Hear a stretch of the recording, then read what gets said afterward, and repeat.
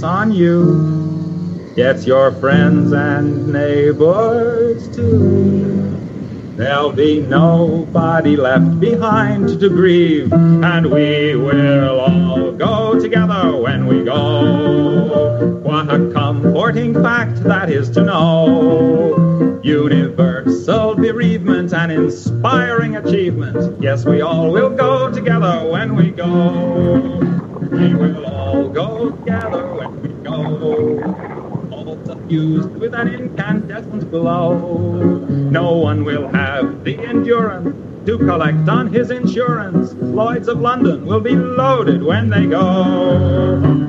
This is Jim Fetzer, your host on The Raw Deal, where my special guest today, Charlie Robinson, is the author of The Octopus of Global Control. You can find it on Amazon.com. First published in August of 2017. Here's a bit about it. Octopus of Global Control is a controversial nonfiction book detailing how those in positions of power are able to manipulate society for their benefit, why they believe that they are entitled to impose their warped worldview of reality on mankind, and how we can break free from their grip. The 8 tentacles of control that are wrapped around humanity are the military, government, covert, physical, financial, media, spiritual, and scientific. The book tackles topics such as uncovering the deep state, false flag terror events, the media's role in manufacturing war, the 9/11 deception, the fraud of central banking, our broken education system, the use of religion to shape society, and the corrupted medical industry. The Octopus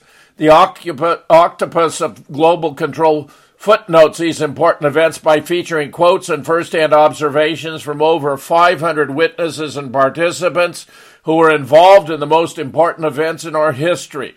Their words add context and help to paint the picture of these historic events by explaining who these people were, what they said, why it matters, and what actually happened. The author, Charlie Robinson, accomplishes the seemingly impossible task of blending the seriousness of these topics and the respect they deserve with dark humor, sarcasm, and wit that allow the reader to laugh at the preposterous while grasping the importance of these lessons. Charlie, that's just a terrific book. I've taken a look. I really like it. I wanted to have you on. Welcome to The Raw Deal. Thank you so much. I have to credit you as being one of the 500 experts and also very instrumental in my awakening to what was going on. I thought I knew what was going on, and I had an understanding of parts of it.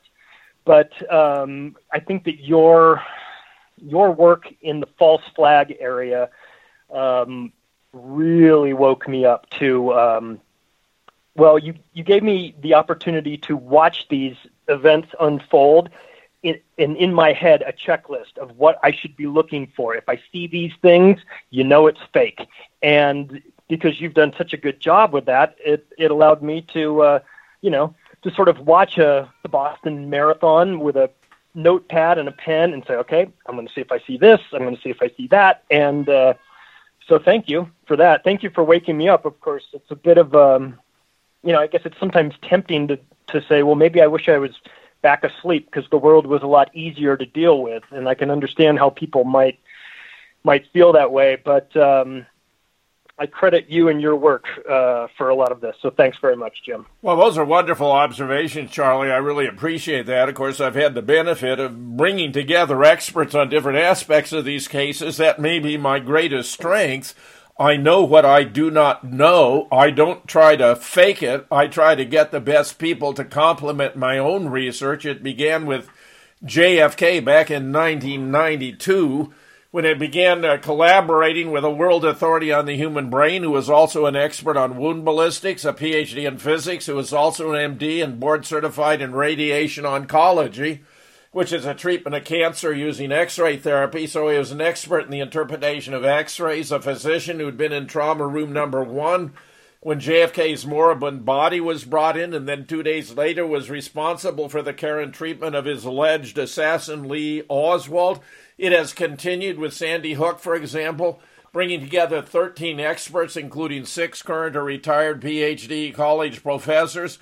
Dr. Eowyn among them, who had already published 80 articles on Sandy Hook. I myself had already published 30. James Tracy was among the contributors. I worked too with Wolfgang Halbig, and it continues to this day as one of these phony stage events unfolds after another. Charlie, I so much like your book. Why don't you tell us a little about the 8 tentacles of control that are wrapped around humanity? Sure. Well, so on the morning of September 11th, I didn't have the privilege of knowing right away what was really going on. I think I was like a lot of people. I sort of just believed it as a possibility. I wasn't certain, but it sounded plausible to me. It took a couple years, really, before I started to dig in. I think like movies like Loose Change, what woke me up to that possibility. At the time, I was living in Las Vegas. I was working in real estate. And so I was in the middle of this insane housing bubble.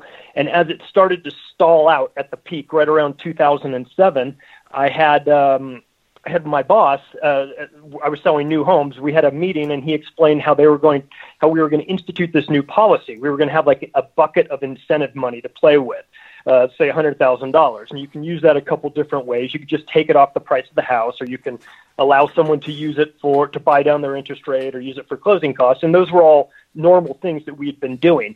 But as the sales stalled, we needed to get more creative. So his idea was, take that bucket of money. Let's say you have a husband and wife that come in and don't qualify for a house because their debt to income is too high. They both have car payments. They both have credit card bills.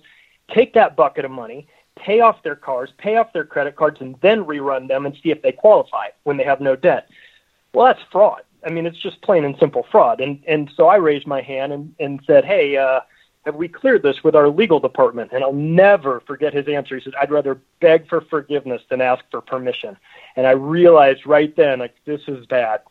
I'm in the middle of this fraud. I'm watching it. I'm watching, within The Big Short, the movie The Big Short, and the book came out. I read that. I was like, oh my God, I was living that. I was right there. So I started to get a little insight into the financial fraud that was happening. I understood now at this point about the false flags and things like that, but the financial part was creeping in. And you kind of have this feeling that Wall Street is a rigged game, but by being involved in that mortgage industry and watching it and watching how we were supposed to lie to the escrow company and not tell them about this, I was like, oh my God. So about the same time this was happening, a friend of mine gave me John Perkins' book, Confessions of an Economic Hitman. Yeah. And that was it. That was the light. I just went, oh, I get it. I understand now. It is not accidentally a rigged game. It's intentional. And his book, I'm sure, your listeners a lot of them have read it. If not, go get it. It's so powerful because it happened, in the 60s and early 70s, but it's as if it's happening right now. And the trick, he explained how it was a trap between the World Bank and the IMF, get these third world countries to accept a big loan in order to build some sort of, hydroelectric power plant or something like that. And they list all the benefits. It's going to give you electricity. You'll move into the new century.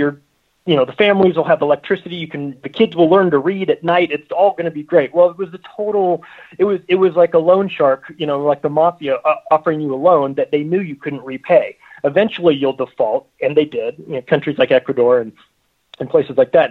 And then there would be a solution offered to you. And it might be that, you privatize your lumber industry and sell it off to one of their buddies, or you allow the U.S. to put a military base there, or whatever. You vote our way in a UN resolution. It was a loan that was designed to be a trap, and that's evil, And of course, John Perkins talks about how he's basically spent the last couple of decades of his life trying to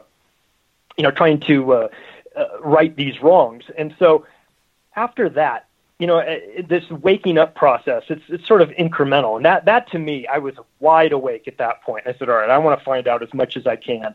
And one of the people that I wound up discovering was you, and I got into your work, and it made sense to me. And your method, the way you went about it, was very logical. It was very scientific. And of course, your background is really strong for things like that. And I decided that I just had a conversation one day with my mom, who is one of the few people that is, really open-minded enough that I could sort of explain, hey, I discovered this new thing. And she would say, oh, that's great. And one day she said, well, you've come across all this information. You've got it all figured out. What are you going to do with it? And I said, I don't know. It never occurred to me I had to do anything with it. I just figured I was just learning for myself. And so after that conversation, what a simple question, I decided that I would do what I was good at. I could organize a ton of information. I could write in a way that was sort of interesting, and I have a funny sense of humor about these things. So I tried to put that all together and create a book that would work as almost like a encyclopedia of false flag and staged events and manipulations and things like that. And I did this because I had the problem that I think a lot of people have, which is you start to bring this topic up to people that don't know much about it, and they look at you like you're crazy, or else they push back, or you've ruined a Thanksgiving dinner again because you brought up Building 7 and no one wants to hear it. So when I wrote this book, my intention was somebody that has already gone down the path that I have gone down and understands this pretty well and has family members or friends that don't get it and maybe think they're a bit crazy. This is the book that you give to them, because it allows them to read. It allows you not to be the bad guy or the crazy person anymore. You can let me do that. And it's got so many different topics that there's bound to be one that will register. Someone will read, maybe it's Boston bombing, or maybe it's Sandy Hook, or maybe it's Building 7. For me, it was Building 7. And I think for a lot of people it was. So in order to kind of make this information digestible, I figured that I had to infuse some humor in there. So, I did it in a funny way. It's not to be disrespectful, and it's not to diminish the seriousness of this, but more of like, the way Jon Stewart at The Daily Show did it. You knew it was news, but it was presented to you in a funny way that made you kind of hang in there a little bit longer to laugh at it, but you still kind of got the point. So that was where I came from. And, in the book, I wrapped it up the end of last summer. So, well, I'm just so impressed. And of course, you mentioned John Perkins' Confessions of an Economic Hitman. That's a must read. I mean, there are a few books that I say really everyone has to read, but that's most certainly one of them. And I'm just very impressed with the way you brought together such a large amount of information, organized it so well, and interspersed it with quotes that are just wonderful in and of themselves. Some of the commentators think the book was worth the price just for the quotes. Well, you know what? I sent it to.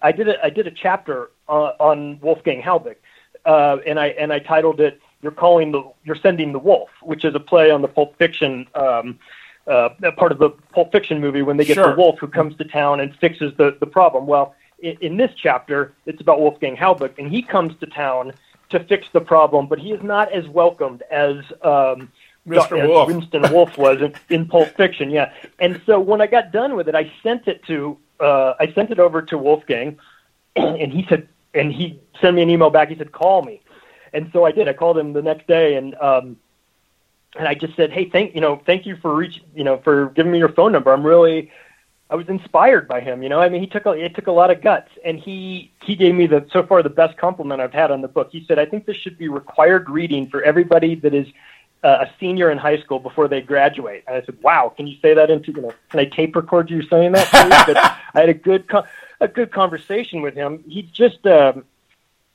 he's a guy that wanted to believe that the story, I guess he wanted to believe that the story was real, and he just couldn't get past it. His background led him to believe that there were just some serious problems, and then the reaction of the police to his interest in this was very suspicious. You know what I mean? If it wasn't a big deal, I don't know why they would send police to his house. And and you were, of course, working with him quite closely. And so that was one of those things that just kind of woke me up. And it's such a topic that you got to be 100% sure on this one, because it's such a sensitive thing. If you're accusing people of faking the deaths of 20 kids and six adults, you better be damn right. And you guys are damn right. I mean, there's really just no other way to slice it. Of course, I understand if someone is new to this territory and that's the first topic you bring up, you're going to get pushback. And so, and I understand that because I had to go through these sorts of conversations with friends of mine. But I liked the way there's something interesting that you did in this book, and it's one of the quotes that I put in here, and I'd like to read it. This is from you. This is talking about Boston bombing. It says, according to Dr. Carver and state police, Lanza shot each victim between 3 and 11 times during a 5 to 7 minute span. If one is to average this out to 7 bullets per individual, excluding misses, Lanza shot 182 times or once every 2 seconds. Yet, according to the official story, Lanza was the sole assassin and armed with only one weapon. Thus, if misses in changing the gun's 30-shot magazine at least 6 times are added into the equation, Lanza must have been averaging about 1 shot per second, extremely skilled use of a single firearm for a young man with absolutely no military training and who was on the verge of being institutionalized. So in the sales world, they call that reduced to the ridiculous. It's if someone says they want to isn't sure if they want to get granite countertops with their new home. You explain to them that, hey, listen, over the course of 20 years, you're talking about 42 cents a day for granite countertops. And everyone goes, oh, well, in that case, I'll take it. What you were able to do in this quote was reduce it to the ridiculous, which is this guy had to have been shooting 1 shot every second. And when you hear it like that, you go, oh, well, that doesn't sound plausible. Of course, you're not going to hear that on the news because the media, the people that are trying to, that are supposed to be doing their job and digging into this, are just reading the script, and it's pretty obvious. So when I see something like that, when I get that quote from you, I put that in there because I think it allows people to really dig deep and realize, yeah, okay, that doesn't make much sense. Along with the fact that the media said that they found a shotgun in his glove compartment. In his glove compartment, they found a shotgun.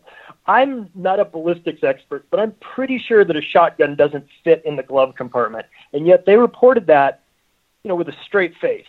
And that was preposterous. And I think that a lot of people, saw Sandy Hook, people that were really objective. I think it might have woken a lot of people up because I know many people that, for them, their moment that woke them up was the Sandy Hook and was the fact that nothing really added up. And why are you bulldozing a school? I live right down the street from where Columbine High School is. They didn't bulldoze that school. Why do they bulldoze his house? These are things that might seem minor, but when you string them together, like you guys did in your books, it paints a picture that doesn't quite coincide with what the standard media excuse is. And then when you add in the fact that police officers are being sent to Florida to tell Wolfgang to stop looking into this, that's just awkward. That's just unusual behavior. It's incongruent with what you would really be doing if this event was legitimate. So, I tried to put as much detail in there, and sometimes the best detail I could add is words from somebody like you. Oh, Charlie, it's just sensational. Everything you're saying about it, you have a keen mind, and you're highly articulate, and you know what you're doing. I'm very, very impressed. Wolfgang, of course, got into this in an innocuous way. He's a nationally recognized school safety expert. He wanted to learn what happened at Sandy Hook so he could advise other school systems on what steps they ought to take to make sure it didn't happen to them. But he found that his phone calls were not being returned, his FOIA requests were not being responded to, and then he found these 2 detectives on his front porch in his gated community in South Florida telling him on behalf of the Connecticut State Police that if he continued to ask questions about Sandy Hook, he'd be prosecuted. Wrong thing to say to Wolfgang Helbig, who's a bulldog, a former Florida State Trooper, former U.S. Customs agent, former school administrator. This was a red flag to him, and of course he's been pursuing it relentlessly ever since. Yeah, and I noticed that when he was being sued by Lenny. Oh, what's his name? Lenny Posner. Yeah. Yes, exactly. And that lawsuit was dropped, in the last 15 minutes of the last day that it possibly could be dropped.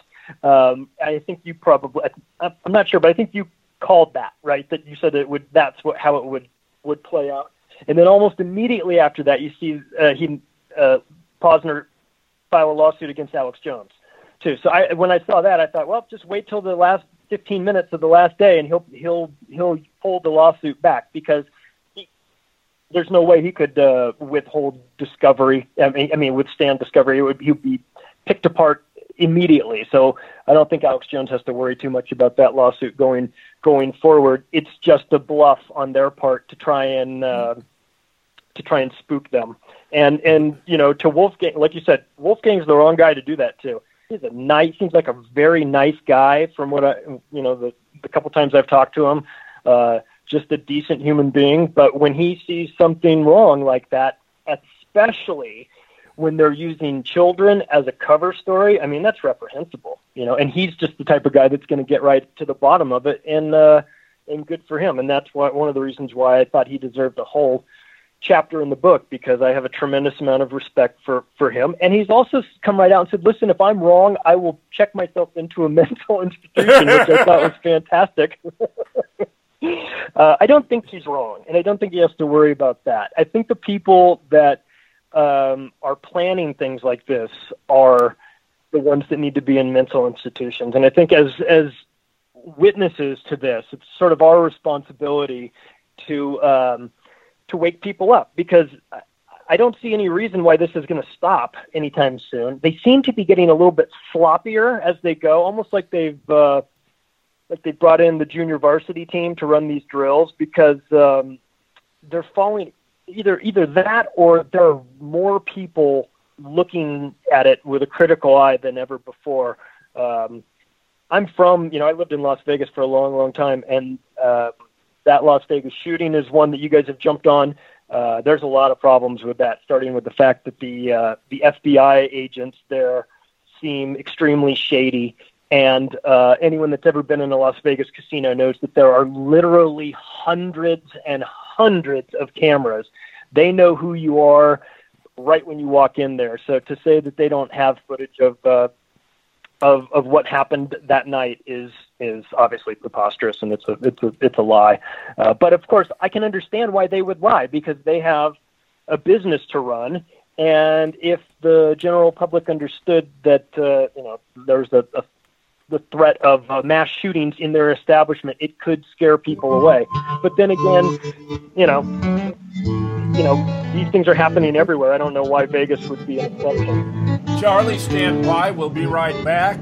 I love your book. I think it's wonderful. I encourage everyone to check it out. We'll be right back with Charlie Robinson.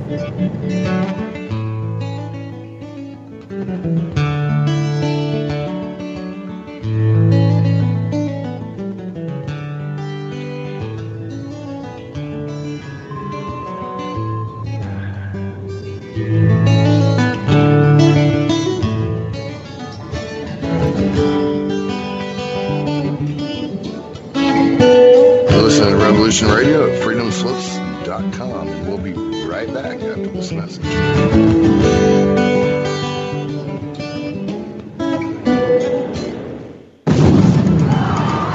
Was it a conspiracy? Did you know that the police in Boston were broadcasting "This is a drill, this is a drill" on bullhorns during the marathon? That the Boston Globe was tweeting that a demonstration bomb would be set off during the marathon for the benefit of bomb squad activities, and that one would be set off in 1 minute in front of the library, which happened as the Globe had announced. Peering through the smoke, you could see bodies with missing arms and legs, but there was no blood. The blood only showed up later and came out of a tube. They used amputee actors and a studio-quality smoke machine. Don't let yourself be played. Check out And Nobody Died in Boston Either. Available at moonrockbooks.com. That's moonrockbooks.com.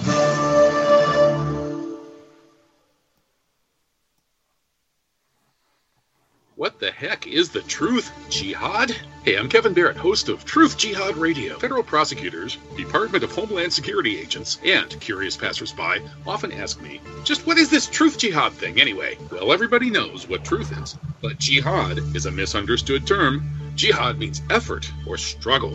The greater jihad is the struggle to be a better person, while the lesser jihad is the struggle to defend the community. Prophet Muhammad, peace upon him, did say that the best jihad is a word of truth flung in the face of a tyrant. And that's what we do here at Truth Jihad Radio. Every Friday, 8 to 10 p.m. Eastern, 5 to 7 Pacific, right here on Revolution Radio. Find some comfort at Willow's World. A variety of news, commentary, and poetry at Willow's Poetry Corner, where there are comfy cushions and a tempting selection of delectable comestibles. A show that's quirkily and quintessentially British, with a unique twist featuring Willow Andreasen, your host. Join Willow, Monday, 6 to 8 p.m. EST, Studio B. The opinions expressed on this radio station, its programs, and its website by the hosts, guests, and call-in listeners or chatters are solely the opinions of the original source who expressed them. They do not necessarily represent the opinions of Revolution Radio and FreedomSlips.com, its staff, or affiliates. You're listening to Revolution Radio, FreedomSlips.com, 100% listener-supported radio, and now we return you to your host.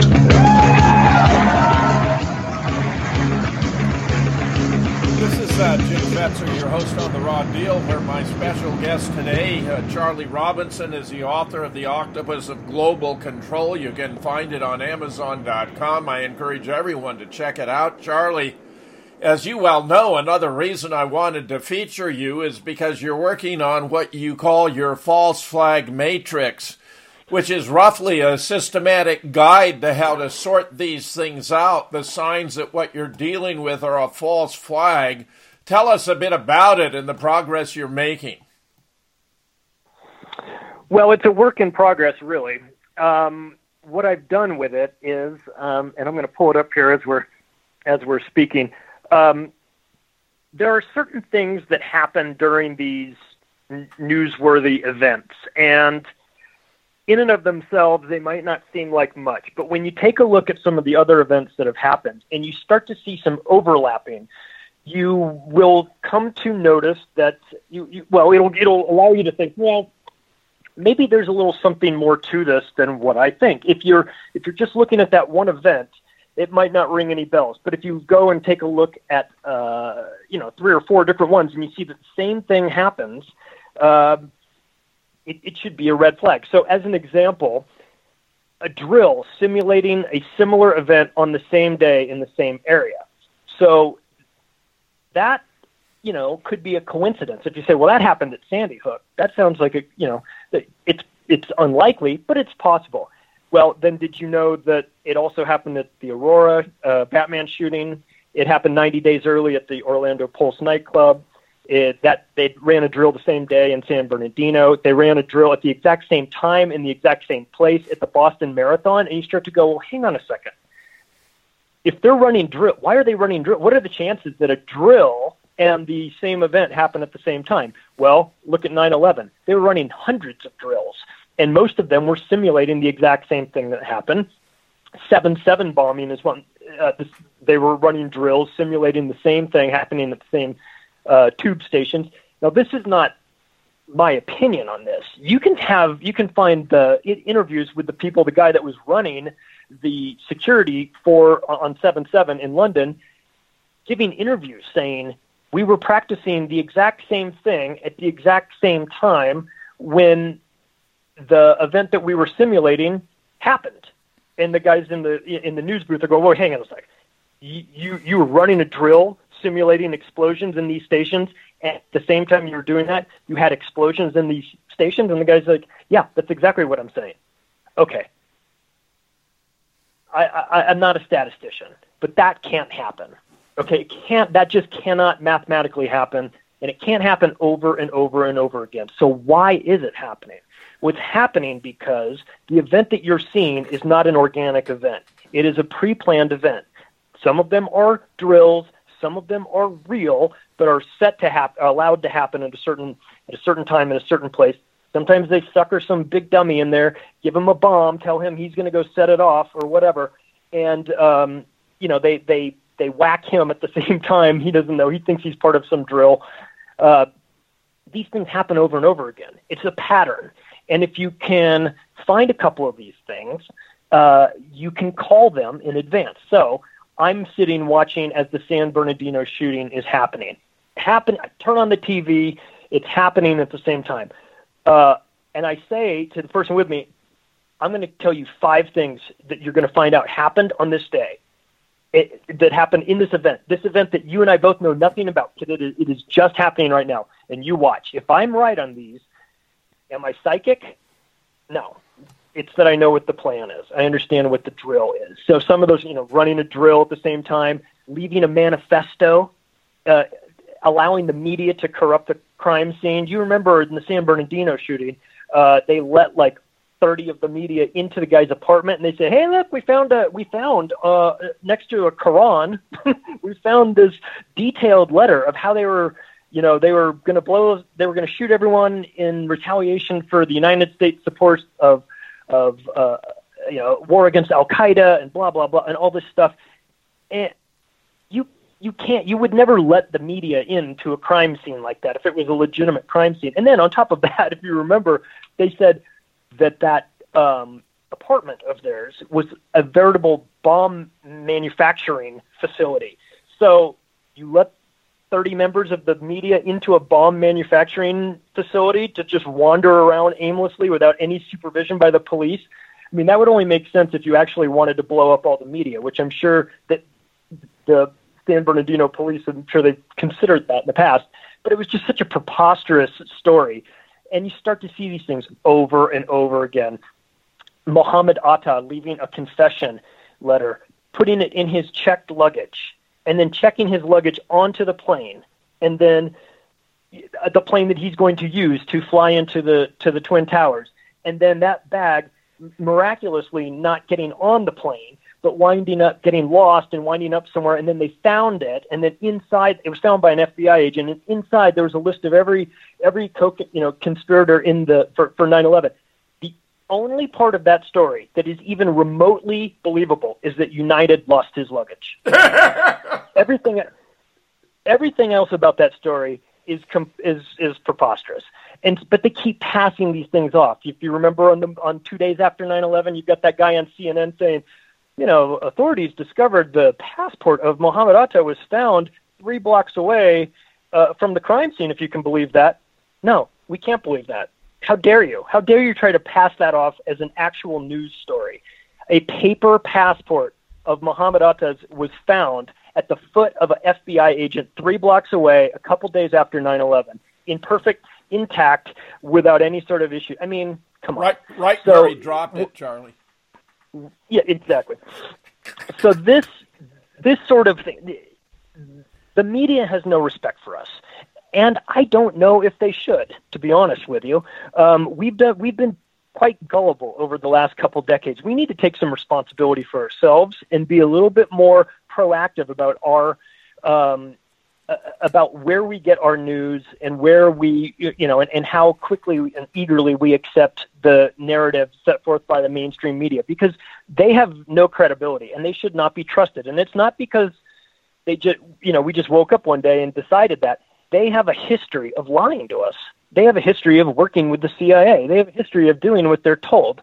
And if you think Anderson Cooper is going to grow a conscience overnight and hand in his resignation letter the next day because he just can't do this anymore, that's fine. But there'll be 100 people in line to take his spot and take that $10 million a year salary. So, this is not going to end. The only way it's going to end is when enough people wake up to the reality that we've been lied to, and we demand that we're just not going to listen to them anymore. I think CNN has been exposed as being one of the ringleaders in this. And so in this false flag matrix that I've put together, one of the issues is CNN fueled the media frenzy with 24/7, quote, breaking news coverage. I realize that all of the, networks are guilty of that. But CNN in particular seems to go over and beyond everyone else. And it leaked into the most recent Parkland shooting when they set up that town hall that was, it was such a rigged game. It was embarrassing. And then Trump called them out on it, and they immediately went on the attack against him, because they got their feelings hurt, because he was actually saying, you guys are fake news. And CNN is fake news, but they use this Machiavellian style where you project your weakness onto your enemy and make that his weakness so that it deflects away from you. That's what the media, that whole, fake news thing. The reality is they're the fake news. And Trump called them out for it on the campaign trail. And he probably, one of the reasons why he probably won was because a lot of people realized he's right. And he's a maniac, of course. He's he's a sociopath and everything. But the alternative would have been much worse. I know. Charlie, just for the audience to get a sense of what you're doing, you're creating a spreadsheet, and you have multiple criteria going down the list, simulating a similar event on the same day, EMTs denied entry, trauma helicopter called, media helicopter called, donation websites created before event happened, social media tribute sites created before event took place, crisis actors first to set the narrative, victims benefit financially from the event, survivors elevated to celebrities, police withdraw from storming of the school or crime scene, buildings demolished afterwards, CNN fueled the media frenzy with 24/7 breaking news. And then across, you got a series of Aurora Batman shooting, Orlando Pulse, Sandy Hook, Parkland. So you can do a checklist. I think this is completely brilliant, Charlie. I love it. And I do want to collaborate with you on it. I just want people to understand what you're doing. You're creating a matrix for diagnosing an event to determine whether it satisfies a condition to be a false flag. And it seems to me you got it spot on. Well, thank you. Yeah, it will have a blank spot for the next event. And so then you just write the name of the next event there and go through the checklist. It's not to say that every single item will be a yes. It's not that because they don't all line up exactly. But there, I think I've got like 42 different criteria, and you'll find that a lot of them line up with one another. And that is, for every criteria you add, you're talking about the statistics, jumping up exponentially. So you get to the point where it is almost impossible to have all of these, to have 30 different issues line up from Sandy Hook to Parkland to Orlando to Las Vegas and San Bernardino. It just becomes more of like a math problem. Like, statistically speaking, these things can't be random and they can't be accidents. They have to have been created. Now there's a bit of a variation because you've got drills, and then you've got false flags, and I think what we're seeing now are hybrids of it. So you've got some crisis actors mixed in with maybe some people that aren't aware of what's going on, and that muddies up the water a little bit. But that'll get sorted out too. I mean, we'll just add more criteria to this matrix. And so when something happens, and you get home from work and you turn on the news, and there's been a new shooting somewhere, break this thing out. Go through the checklist, see what over the next week you find that matches up with this, and it might be that things start to look a little phony after a while. And I've suggested listing the events in the chronological order in which they've actually occurred historically, so that we can see if there's a change in the pattern, if they're adapting or varying their technique, especially because the public's becoming increasingly aware of what's going on. And I agree. I think, I'm going to make that change to do it chronologically. And like you said, you'll be able to see how it changes. This is part. So once we realize, this is for somebody that's kind of just waking up to it all, and it is a little unsure. And you can play along at home if you like, going forward. But when you're plotting these out on this matrix chart, if you don't get angry, there's something wrong with you. Because these things are happening far too often, and they are playing us as if we are suckers that don't understand what's going on. I think we have to wake up to it. And part of, I don't, when I sat out to figure out what I bring to the table in terms of trying to solve these problems that we're facing, one of the things that I thought was that I have the ability to maybe like a obsessive compulsive type of ability to organize things. So I would try and take data and organize it in a way that made some sense. And, I'll leave the DNA blood work to somebody else who specializes in that. That's one of the things you've been really great about in your books is you'll bring it, like you said, you know what you don't know. So you'll bring in a guy who's a PhD in whatever, to fill in the blanks that you were unable to fill in. In physics and radiology or an aeronautical engineer or what have you, yes.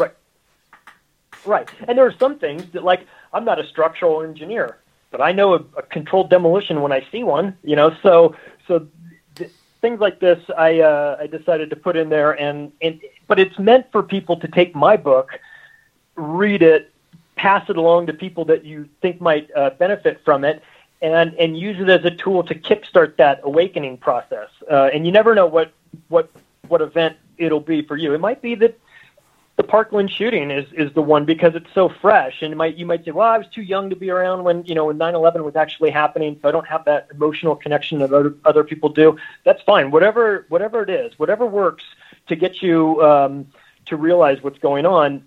Who cares? Just as long as you wake up to it and start to help other people. And I walk this fine line between complaining about these things and the negativity of these events, and trying to also keep it positive by saying the first step is for us to acknowledge that we have a problem and then fix it. So I think that where a lot of times if you give negative energy to something, it grows. Maybe the best thing to do is to understand how these events are happening and then remove your emotional energy from them and do not give them any more fuel. Maybe that comes from turning off the TV, or maybe it comes from doing something else that's positive. Maybe you are a great artist and know how to paint a picture of something like this that gets your point across. Do that. Whatever it is you do, whatever skill you have that can make a difference, do it. You check out a guy like David Dees who does all those amazing, all that art. I sent him my book, and in like 30 minutes, he sent me back a picture that had an octopus with 8 tentacles with all these different logos, the UN logo and the banking and this and that. I was like, oh, God, it'd be so amazing to be a great artist. I'm so envious of someone that can sit down and just knock that out in 30 minutes. So that was what I brought to the table, and I figured I would try and put it out there in a way. I didn't mean for it to be 540 pages. It just kind of happened. There's a lot to write about. Well, you're doing a brilliant job with it. I'm just very impressed, Charlie. I love it, all you're doing. Looking at your criteria, I think something I want to do is to tinker with the relative weighting of the criteria, because they don't all have equal value and significance. But you've done a great job of identifying a multiplicity of signs that something is wrong. And you're absolutely correct to say it's not that each of them is necessary, but that a cluster of them is sufficient to tell you what's going on here. And it's going to change from case to case because they don't want to become too routine, too pat in the way they do it, for fear that the pattern will be too easily detectable. So I think your approach is completely appropriate to the problem. Well, and I agree with you that not everything is weighted the same. There are some are bigger deals than others. But let me give you an example of something that you did that I learned from listening to you, and that was the parking lot at Sandy Hook. How all the cars had been pulled in an unnatural way, head to tail, unlike you would normally park in a parking lot. That doesn't prove anything. It's just a little thing, but it is unusual. It is an unnatural way of parking every car in that parking lot. And you went on to talk about things like the steam. There was a lack of steam coming from the ventilation system, which, based on the temperature of that day, there would have, the boilers would have been on. And once again, not the smoking gun that does them in, but just one more piece, one more little data point to add to this. And as you add them all up, they start to take on more and more weight, and it becomes less and less likely that these are coincidences. And so, this false flag matrix came out of following you, to be perfectly honest, and your ability. That's just so good because I argue you can actually prove it was a hoax just by looking at the photograph of the parking lot. As you observe, the vehicles are all parked facing the building, which is ridiculous given the driving instruction would have you coming in off of Dickinson, turning right, curling around, then parking facing away. But they're all parked facing the building because it was simpler to bring them in a single line and put them in 2 by 2 by 2 by 2. After all, they were only props. Who was going to even notice? And then as you observe, it was a 28-degree ground temperature day. That's below freezing. Obviously, to have school going, they'd have had to heat up the building, but there's no heat or steam rising from the building. The boilers were so decrepit from non-use since they closed the school in 2008, they couldn't fire them up. And even more telling, there's no handicap parking.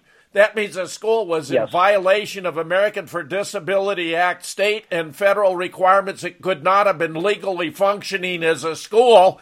And I say, just from the parking lot photograph alone, as innocuous as that might sound, you can prove Sandy Hook was a hoax. Oops.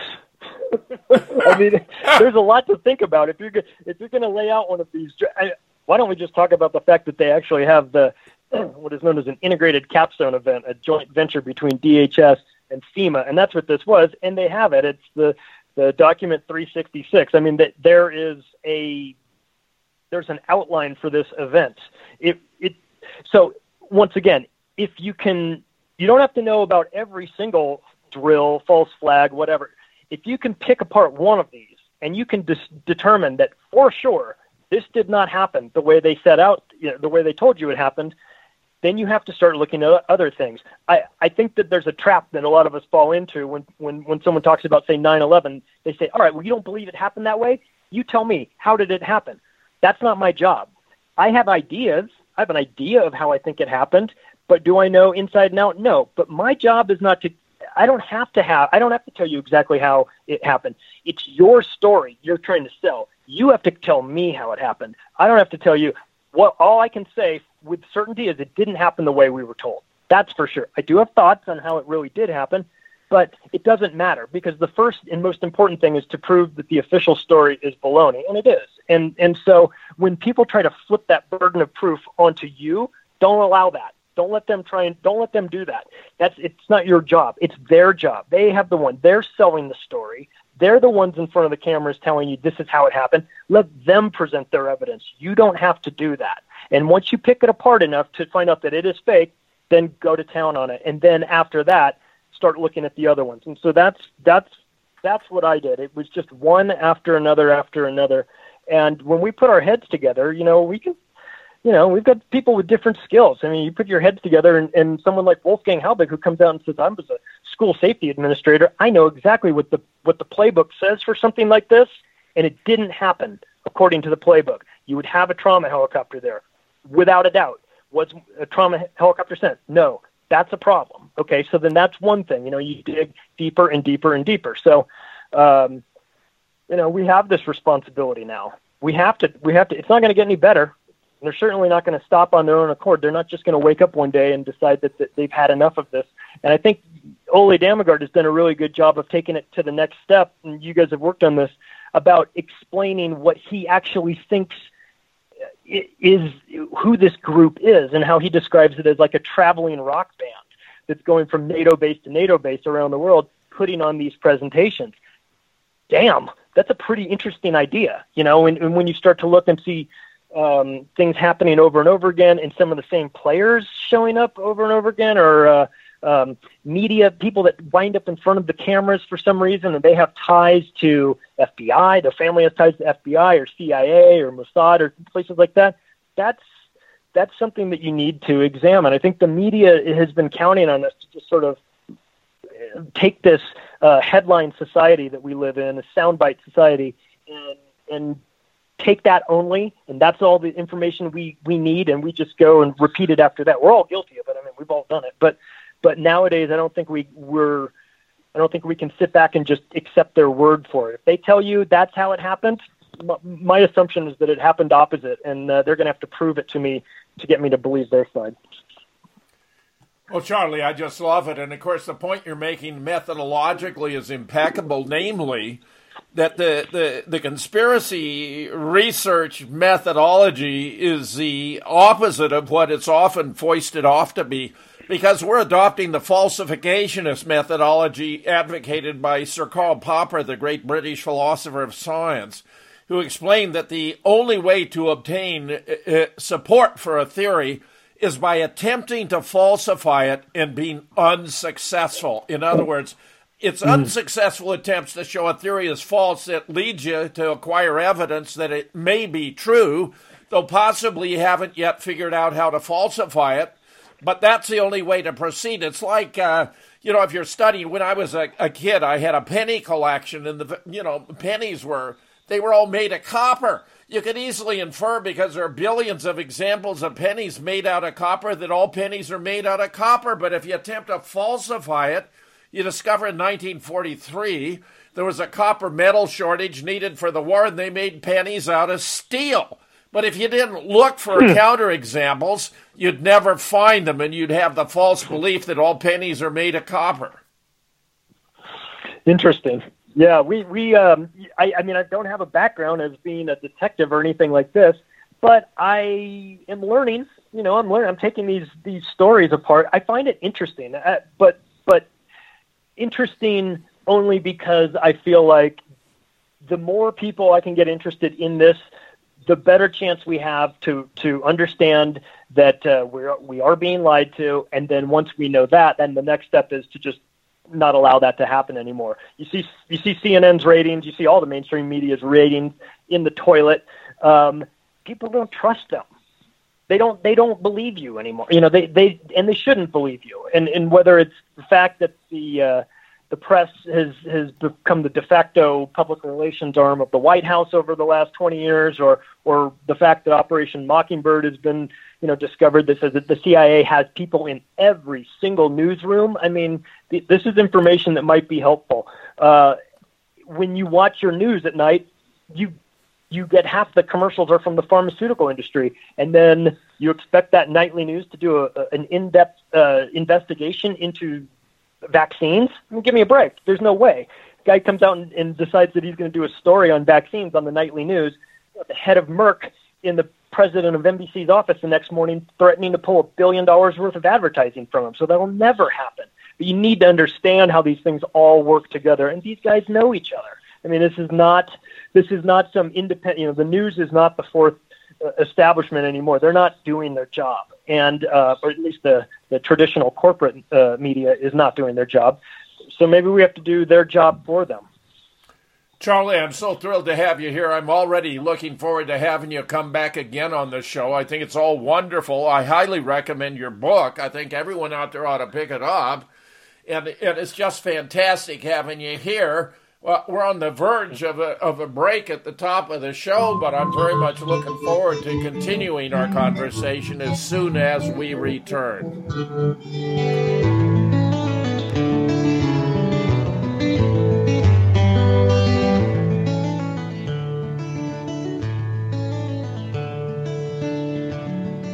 Tony, is that you? Are you there?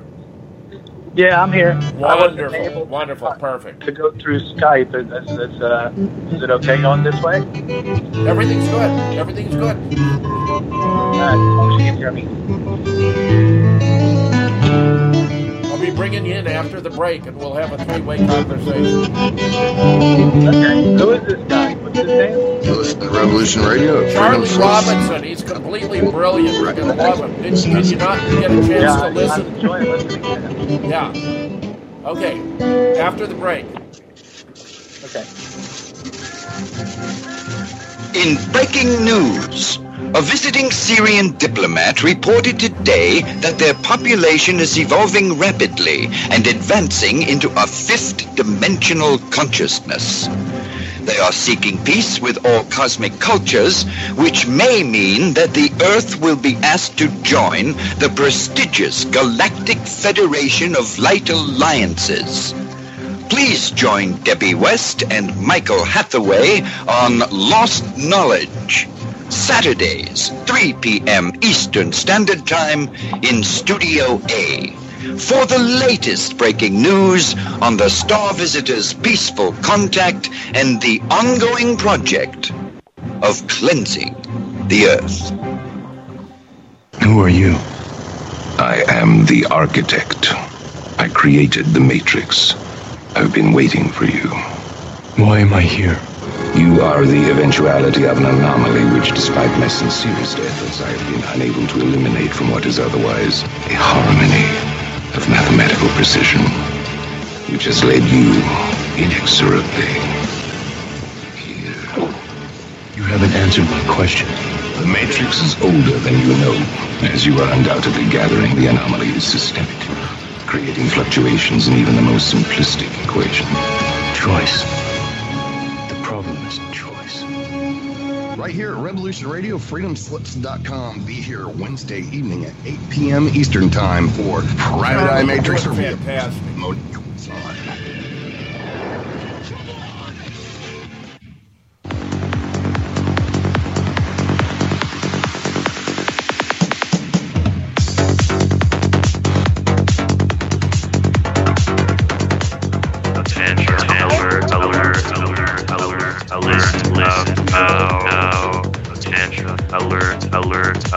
Alert, listen up now. Tune into Riptune Corner with Retro 0XE05173. We talk about decentralization and then annihilation. Bitcoin, Litecoin, MyCoin, Yourcoin, blockchain, baby. Mondays at 1600 hours Eastern, Studio A.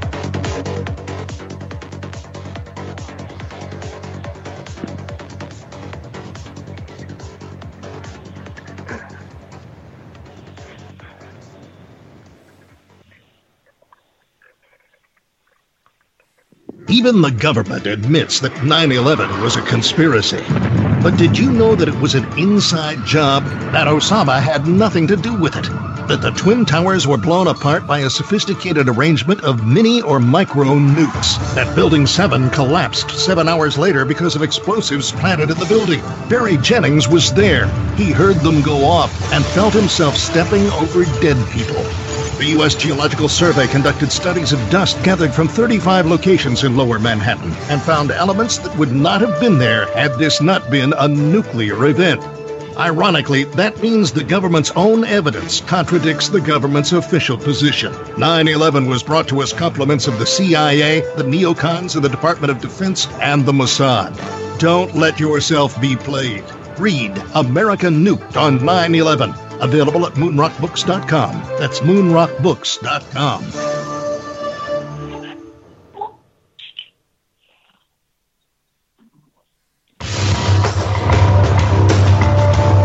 Hello, my name is Mr. Rowe. I am the host of Reality Extraction on Revolution Radio at freedomslips.com. I utilize logic, intellect, and magic to methodically autonomize, vivisect, analyze, examine, study, scrutinize, and extract an essence of reality from a fog of illusion and confusion. You can find me on Studio B every Thursday at 1700 hours Pacific Time. That's 8 p.m. Eastern. No topic taboo, no subject too strange. I strive to take a neutral standpoint during the dissection of the topic at hand. That's Reality Extraction with Mr. Rowe on Revolution Radio. Hello, this is Maggie Rose McGrath of The Concord Show. And co-host Marine Corps Map, coming to you on Monday and Tuesdays in Studio A, noon to 2 Eastern. And Studio B on Wednesday nights, 10 p.m. to 12 a.m. Eastern, with educational, instructional, information, and situational updates, often with wonderful guests on the current landscape in the U.S. and overseas. This is a go. We are with you, side to side, and back to back. Please join us on Monday through Wednesdays, as well as other hosts and guests here on Revolution Radio. We're not gonna take it anymore. That's right, we're not gonna take it anymore. We said we're not gonna take it anymore. That's right, we're not gonna take it anymore. The opinions expressed on this radio station, its programs, and its website by the hosts, guests, and call-in listeners or chatters are solely the opinions of the original source who expressed them. They do not necessarily represent the opinions of Revolution Radio and FreedomSlips.com, its staff, or affiliates. You're listening to Revolution Radio, FreedomSlips.com, 100% listener-supported radio, and now we return you to your host.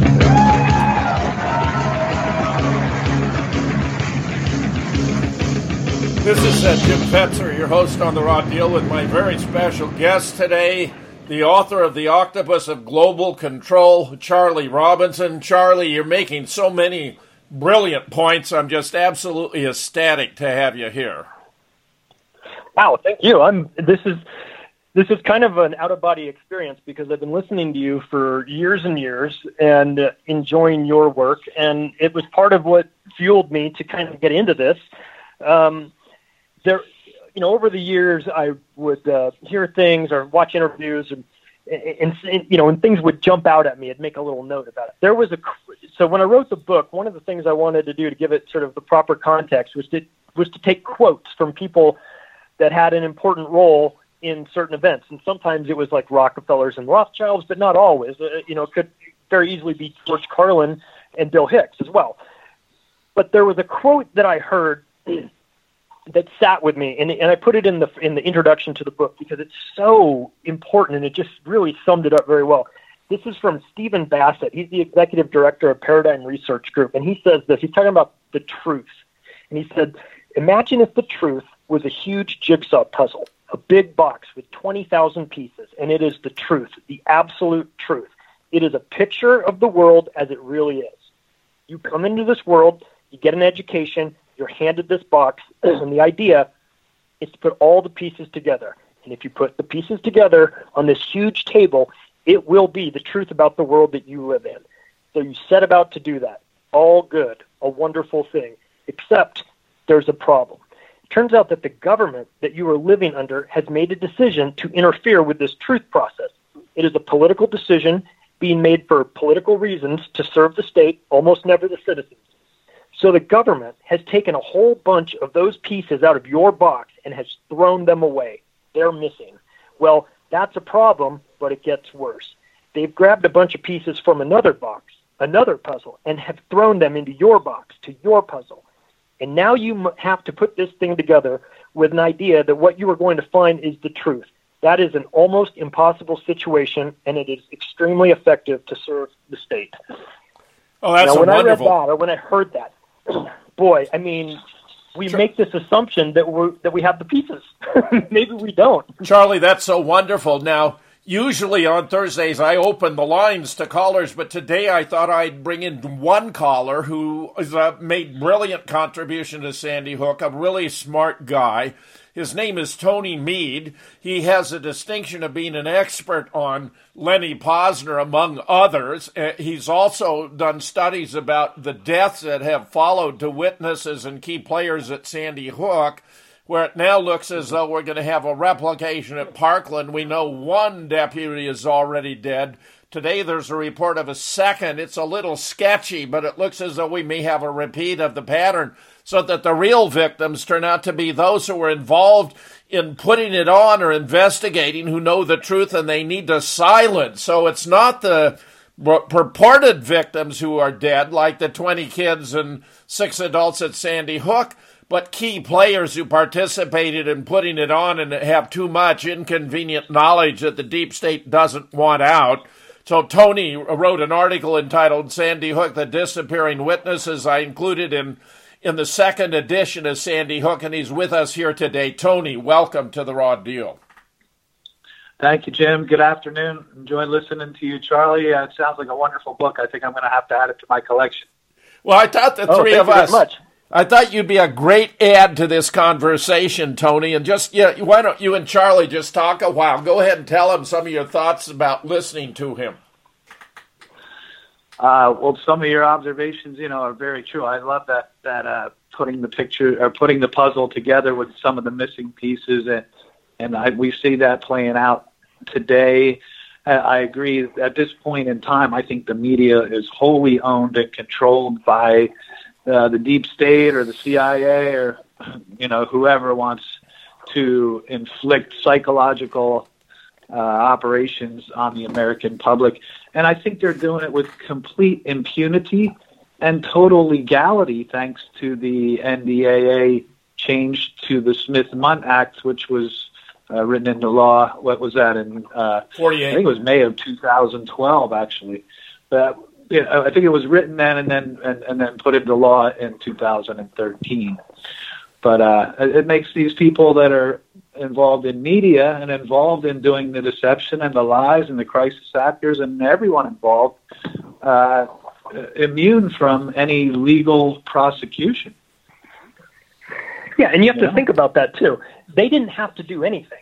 That law was already on the books. It took effort, and someone had to actually go to change it to allow them to use propaganda against us. So it was like it wasn't just that it expired, and now they set out to change the Smith-Mundt Act so that it would be legal for the United States government and media to use propaganda against its own citizenship. So you have to ask, why'd you do that? Why didn't you just leave it the way it was? And I think that tells you that. Well, look at the amount of they plan to use it. There's a lot of industries sprung up out of this, such as crisisactors.com and all these providers of moulage and all the drill stuff. I mean, there's so many people. I mean, out of 9/11 came the creation of the TSA and DHS, which has employed hundreds of thousands of people and cost trillions of dollars. So I think a lot of the thought process that goes on at the top of the echelon, the people that are really in charge, behind, above the president, the Council on Foreign Relations, perhaps the Bilderberg Group, but people that get together and decide how society should evolve and change. They need to have employment. You need to have people keep busy. And so you have to have a continually expanding economy. And really, some of the stuff they do is quite brilliant. I mean, think of all the people that are employed by DHS and the military and all these different agencies that are basically just shuffling people around, keeping everyone busy, and protecting us from the invisible enemy, the whatever boogeyman of the month may be. But creating that fear creates industry, it creates business, it creates economic opportunity for people to survive. If people are unsure, I'm not saying it's a good thing. I'm just saying that it's brilliant.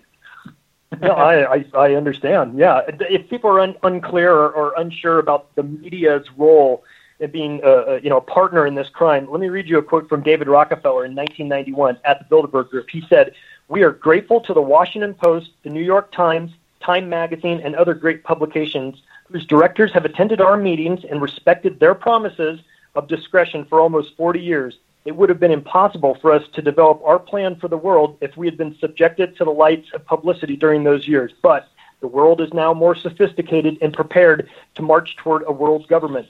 The supranatural sovereignty of an intellectual elite and world bankers is surely preferable to the national autodetermination practiced in the past centuries." So there you go. Maybe listen to David Rockefeller. He's telling you, he's thanking the media for keeping their big mouths shut, because we wouldn't be able to do this without your silence. Right. So, Exactly. And basically saying that it's a repeal of democracy and the democratic process, which anyone who's awake should certainly know that your vote for Donald Trump did not get him elected. You know what I mean? David Rockefeller right there shows you that they want to be the government and they don't want to be dictated by the people. No, not at all. And they go ahead and put people in positions of power that are either on board with their plan or incompetent. There's a secondary quote from Wolf Blitzer, CNN. He says, "When I finished grad school, I sort of fell into journalism. Someone mentioned that there was an entry-level job at the Reuters news agency. I applied, and to my amazement, I got the job." Well, to our amazement as well, Wolf. I mean, he's made a very nice life for himself by reading, the news that's handed to him and doing no critical thinking of his own. And perhaps that has something to do with the fact that he has, dual U.S. citizenship with another country that shall remain nameless in the Far East or in the Middle East. But have you seen? I never realized how many employees of CNN are quote unquote dual citizens or Israeli. Tony, get this. Get this. I just received a chart from a friend. We'd been discussing it of CNN and of NBC and of the New York Times showing 100 of their members and officials, 100 for each of them, all of whom are dual U.S. Israeli citizens. All of them. Yeah, shocking. You want to know what the shortest list? The shortest list in the world is the list of dual U.S. Iranian citizens. I'm sure it is. Nobody. And Iran actually is not only a peace-loving country that hasn't launched a war of aggression against any other nation since, get this, 1775, where the Constitution began ratification in 1787. George Washington was elected president in 1789. So for longer than the United States has existed as a constitutional republic, Iran has not launched a war of aggression against any other nation. And yet you have Donald Trump and his administration claiming that Iran, Russia, and China are sources of instability in the world. We should be such a source of instability. In fact, the great sources of instability are Israel, the United States, and Saudi Arabia.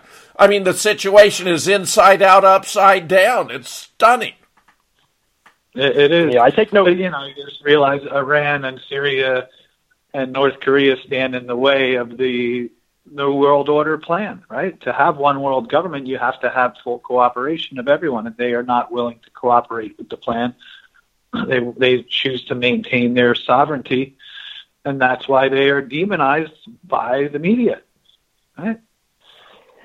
And that great quote from years ago when they're talking was it Richard Clark that was talking about getting the document from Rumsfeld talking about how they were going to invade 7 countries in 5 years. I mean, that was eye-opening to a lot of people. They said, well, wait a second.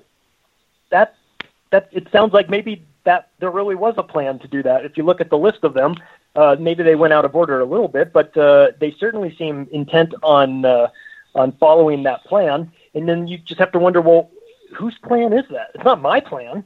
I don't want to do that. It's probably not your plan. Who's coming up with this crazy plan to do this? And so who's driving the boat? Who's steering the ship? Is it our military or is it somebody else? And so to dig into that, you start to notice that there is a disproportionate number of people that have a potential conflict of interest, meaning the dual citizenship, that could put them in a position where they might have allegiances to another country instead of ours. And I find that to be a problem. It's not to say that they will definitely act on it, but it presents the conflict of interest problem. And I think that in God forbid you bring that up, you will be labeled as an anti-Semite or a conspiracy theorist or anything. It's just the facts. I mean, to bring it up, we should discuss it. It is the fact indeed. It is the fact indeed. Cynthia McKinney revealed a couple of years ago that when new members of Congress arrive in Washington, they're asked to sign a pledge to put the interests of Israel ahead of those of the United States. And those who decline find themselves confronted with a well-financed alternative candidate the next time around, or maybe that their district has been redrawn and they no longer have a seat. She was able to overcome those obstacles to serve 8 terms, but even Dennis Kucinich, whom I regarded as the smartest member of Congress, had his district redrawn and was unable to survive. A friend recently asked me, did I know how many members of the current Congress had refused to sign the pledge? I did not know, and he held up one finger of one hand. Wow. Yeah. Well, everyone's search for truth and what's really going on in the world today, I think will eventually, if you're looking for the source, it eventually takes you back to the protocols of Zion.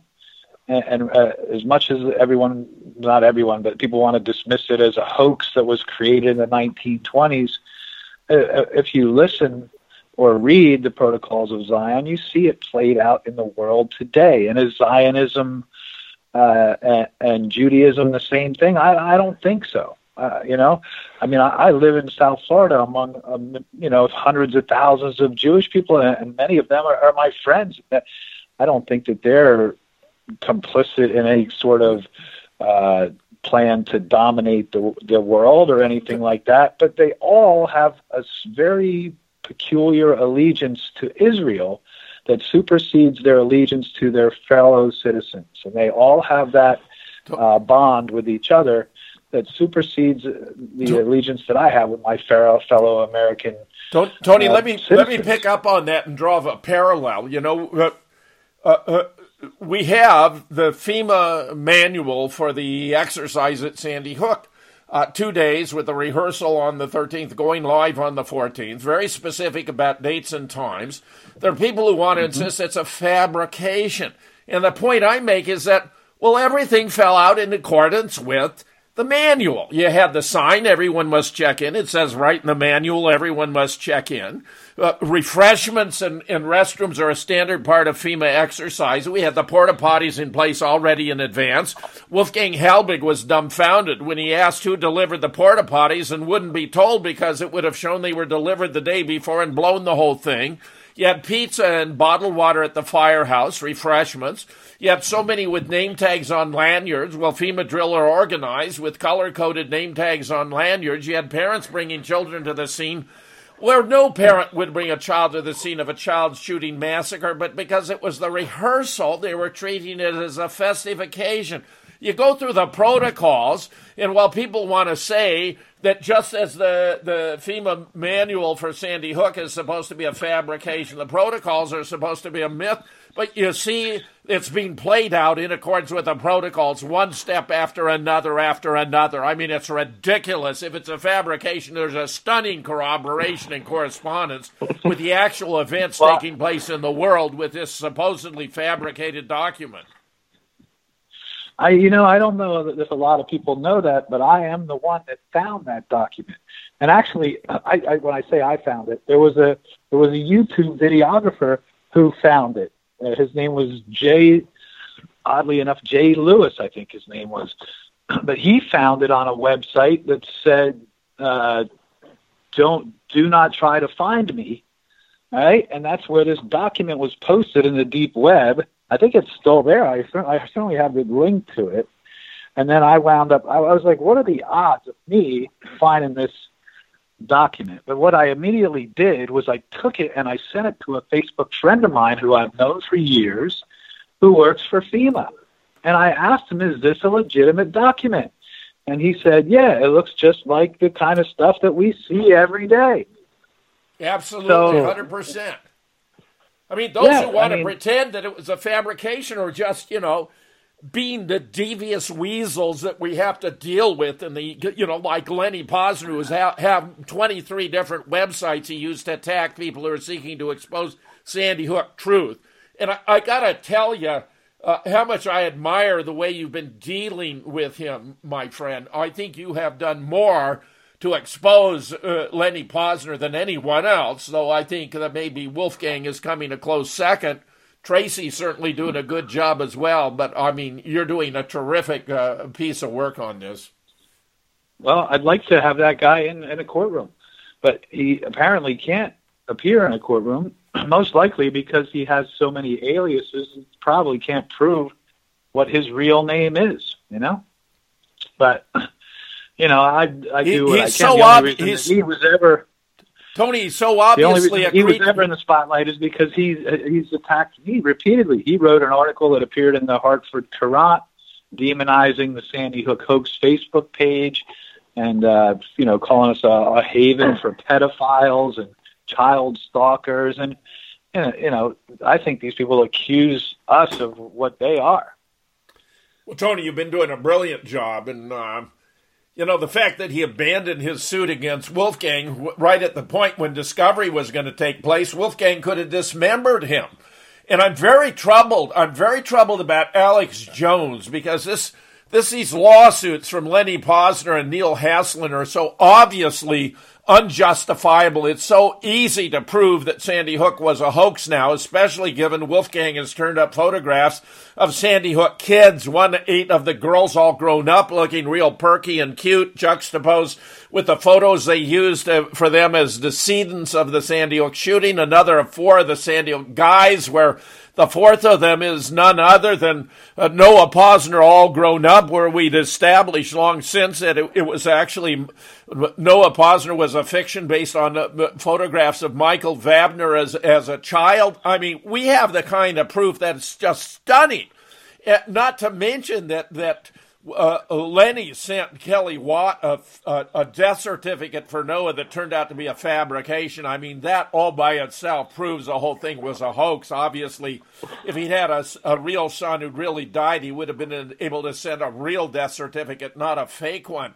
But this is just stunning. So he backs out. I'm worried that Alex Jones is going to capitulate to destroy the idea of a conspiracy theorist because he's a stereotype and attempt to tarnish all of us who do serious research on conspiracies. Well, absolutely. And Alex Jones is not one of us.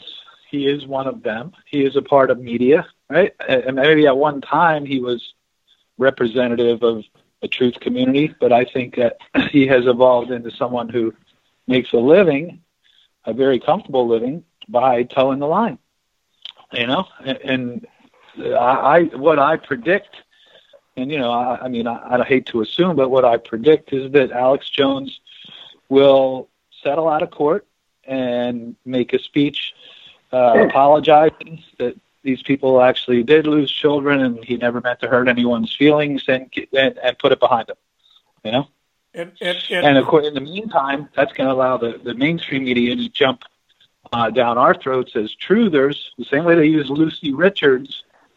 Wolfgang's doing amazing work with Lucy Richards. Lucy Richards, if you're not familiar with the story, is a woman who called Lenny Posner and called him names and said, "Death is coming for you," and was prosecuted for submitting death threats over a federal communications line or something like that. That's how it got into the federal court, and sentenced to 5 months in prison. She's a mentally ill woman on food stamps and disability who has no one to help her defend herself against any of these accusations. There was never a police report filed. This would be a simple phone harassment charge if it was anyone else, but because it's Lenny Posner, the directive came straight from the Connecticut FBI to have her arrested and prosecuted. So, this is stuff that the media can grasp and use as propaganda to sway the opinion of the masses to think that people like us that are seeking truth are crazy and violent and to be feared and are dangerous and need mental help, Well, we might need mental help, but it's not because of this. It's not because of mistaken beliefs about conspiracies, including Sandy Hook. Yeah. Well, I'm doing a lot of work on Parkland right now. But Parkland, Parkland is Sandy Hook too. But yeah.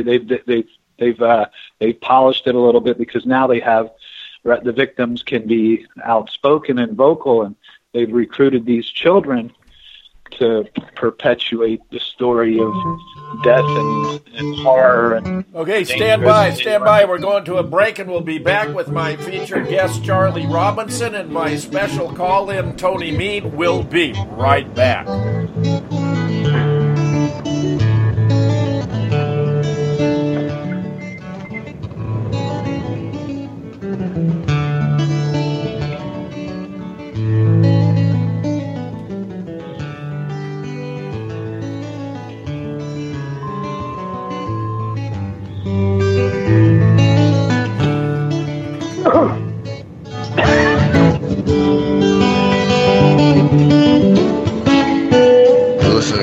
Radio at freedomslips.com. We'll be right back after this message. Can you guys hear? Say again. Charlie. Were they conspiracies? Yeah, I don't want to Have you ever wondered if we really did go to the moon? If Paul McCartney died in great. 1966 and was replaced by a physician, did you know that Saddam Hussein died in a B-1 bomber strike on 7 April 2000? Was replaced by one of his doubles, who was put on trial and hanged in his place. Or that Osama bin Laden died in Afghanistan on the 15th of December 2001 and was buried in an unmarked grave in accordance with Muslim traditions. That the raid in Pakistan was faked. There's more, including 4 chapters about the end of World War II, which prove that events we've been taught were very different than we have been told. Don't let yourself be played. Read, and I suppose we didn't go to the moon either. Available at moonrockbooks.com. That's moonrockbooks.com.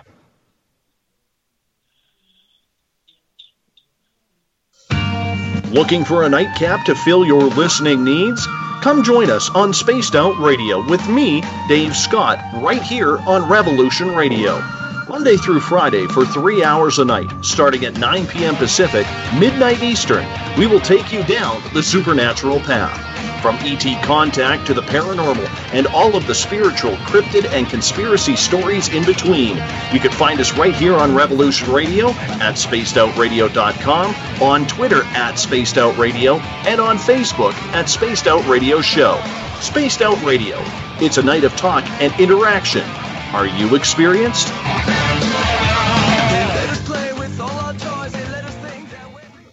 Even the government admits that 9/11 was a conspiracy.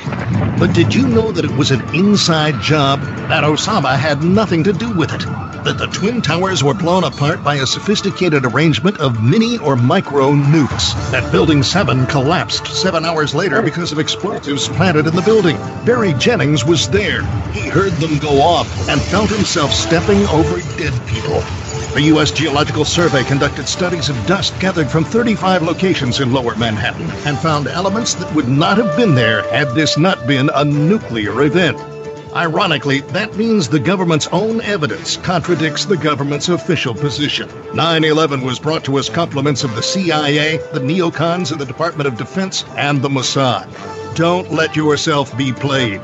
Read America Nuked on 9/11. Available at moonrockbooks.com. That's moonrockbooks.com.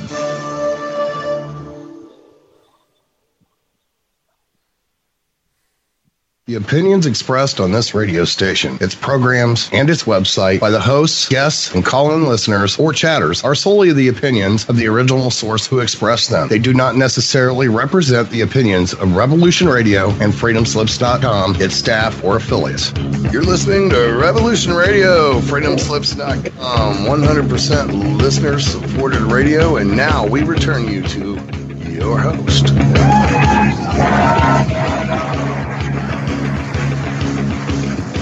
Well, your host, Jim Fetzer, is simply ecstatic to have Charlie Robinson here and to have a call-in from Tony Mead. I couldn't be happier. This is about as perfect as it gets when it comes to talk radio. Charlie, why don't you go ahead and say a few words, and I'll bring back in Tony. Go ahead, Charlie. Well, I need to learn more about Tony because he seems to have has a pretty good sense of what's going on, with, especially with Noah Posner. But, I mean, I think that might be a formula that's not going to be limited just to him. And you might see this happen over and over again. I know you sort of got into a little bit about Parkland. I mean, you see this, you see sort of the main characters come forward, the stars of the show, and then they have, once they do that, they put themselves in a position for people to scrutinize them and say, hey, who are you?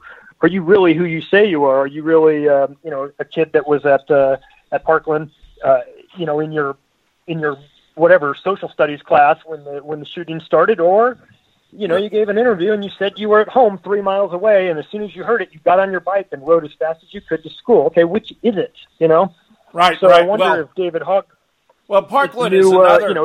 Parkland's another Ziocon operation. I mean, the producer is Debbie Wasserman Schultz. She's a dual U.S.-Israeli citizen. She's the corrupt entity who sabotaged the campaign of Bernie Sanders. She was worried about the forthcoming Awan trial, where she allowed these Pakistani IT guys to spy on members of Congress. For some reason, the Congress haven't gone after her hammer and tong, but she's deserving. She's as corrupt as they get.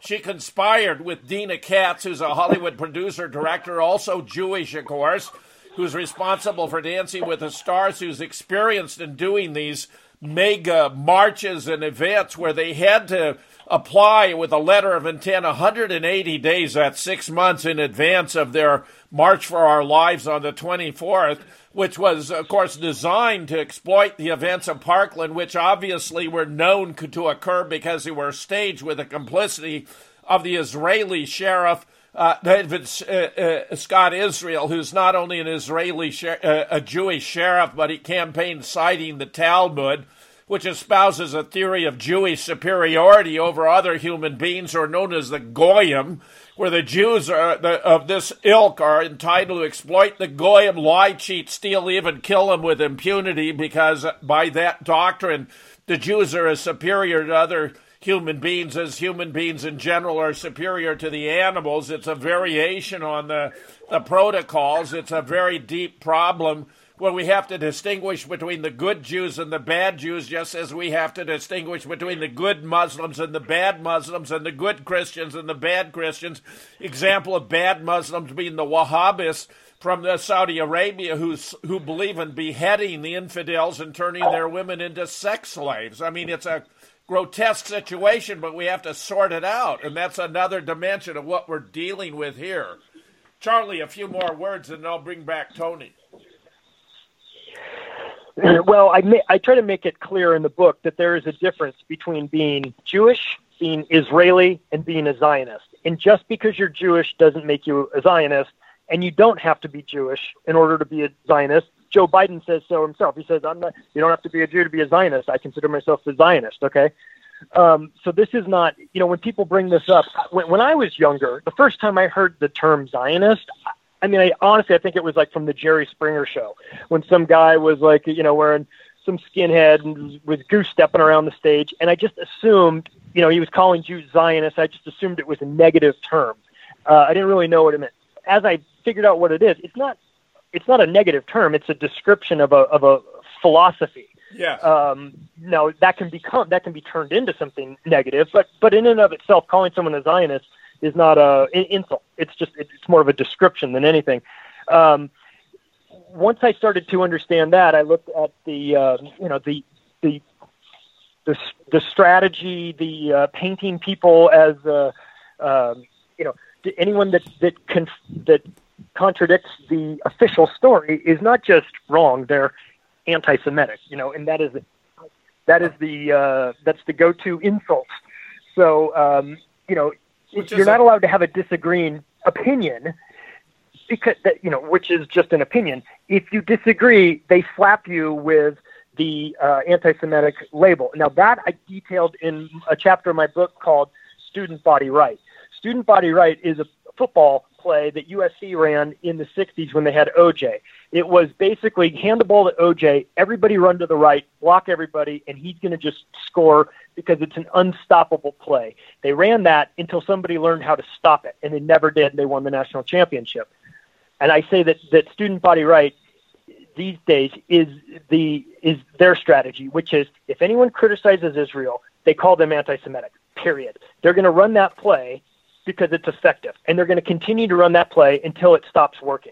So right now, all you have to do is offer a differing opinion, and you will be slapped anti-Semitic, and the next thing you know, there's going to be stories of you playing golf with Adolf Hitler. So that's how it goes. But you need to know what you need to know what the plan is. You need to know that that's coming in order to defend yourself. I mean, you're not even allowed to have a difference of opinion. If you bring that up, and I quote that in the book, they say that in Europe, they'll call you a Holocaust denier. In the United States, they will call you anti-Semitic. We do that because it works like a charm, and that was a quote from one of the high-ranking ministers there.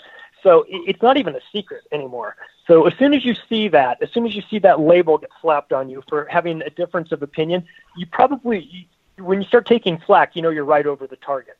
They wouldn't be freaking out about it if there wasn't something that they were hiding.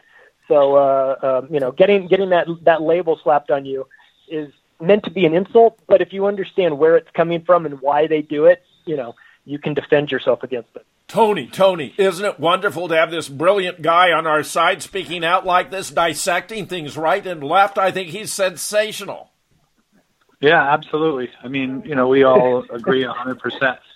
And, Thank you, Jim. The check's in the mail. Yeah. Yeah, I definitely want to look into reading your book. And, it's good that we're getting an affirmation from each other. Due to my, I appeared, I know you don't know too much about me, Charlie, but I recently appeared on a Vice video.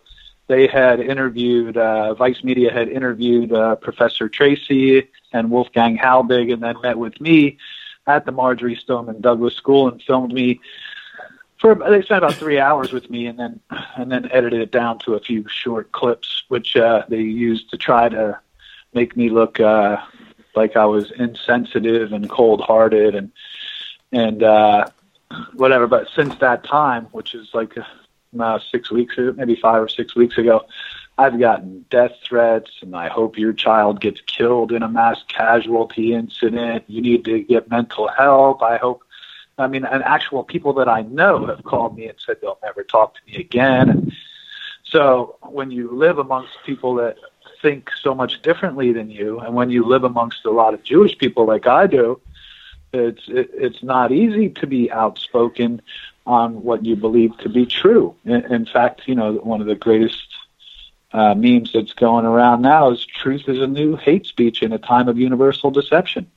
And that's what I'm facing. I mean, I live here today. Yesterday I played golf at Coral Springs Country Club, which is right near the school. Today I did an estimate for my business up there, and I drove past the school just to see what's changed. They've removed all of the memorial things that were in front of the school, but there's still state troopers and BSO at every entrance to the school. There is a Broward Sheriff's Office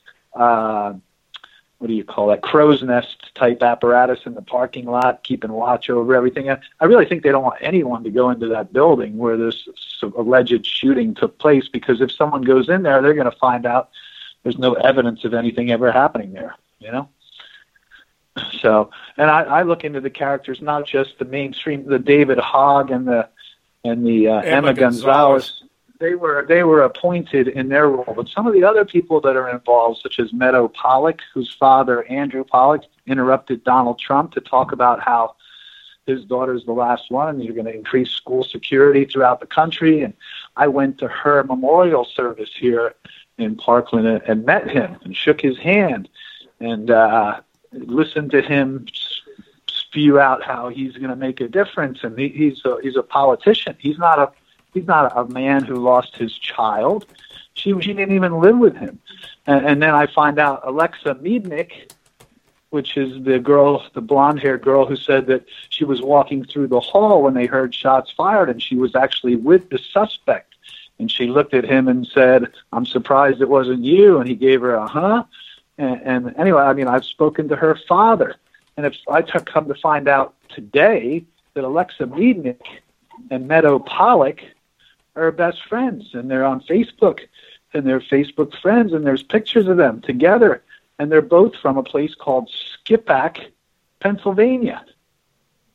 So what the hell is going on there? The more you look at the anomalies surrounding this event, it just keeps raising your eyebrows, And so one of the things that was said about Sandy Hook, which is probably one of the greatest comments I've ever seen, and it's included in my article. I've written several published articles, Charlie, including investigating the Parkland shooting and satanic pedophilia within our society, and another 5 articles on Sandy Hook. But one of the quotes about Sandy Hook, for me, that makes the most sense is it says, "For me, there is no real proof anywhere it was a hoax, proof that is ironclad per se. It is the massive cumulative effect of incredulous uncertainty in reports by all entities involved. It is the continual and pervasive contradiction at every level of the story that proved to me beyond any doubt that it was a hoax, planned and executed in such a manner as to introduce as many contradictions as possible. The government, unable to create a perfect hoax, created an imperfect hoax with many, many layers of contradiction. And the belief of the entire event rests upon the willingness of the viewer to detach from reality and join in a deep-seated psychosis, a total break from any critical reality that they may hope to enjoy. It's much easier to believe that the children died a horrible death than to believe that a massive government would pull off this type of hoax and multi-million-dollar fraud. People want to believe in death, destruction, horror, and wretchedness because the alternative, that the government is totally and completely corrupt, that cannot be entertained by the masses. Otherwise, they would have to rise up and destroy the government, and they do not have the will nor the courage to do so. And that is what we're faced with. Wow, that's a good one right there. That's a brilliant quote. Who wrote that, Tony? Pat Jack. Just brilliant. Pat Jack is mostly famous for his shadow analysis of the police photographs from Sandy Hook that basically betray their timeline of the event. Very good. He's a guy who does shadow analysis. Yeah. So he takes the photographs and can figure out what time the pictures were taken. Very good. Charlie, go ahead. Well, I watched these interviews. When you talk about Parkland, the Stacy Lapel, the teacher interviewing, when she says, I looked down the hall and then I saw this guy in the full, what did she call it? Body armor. Jacket gear. Yeah. My response to that is, if the media was the real media, where's the follow-up question? Why didn't that interviewer say, whoa, what are you talking, hang on a second. What?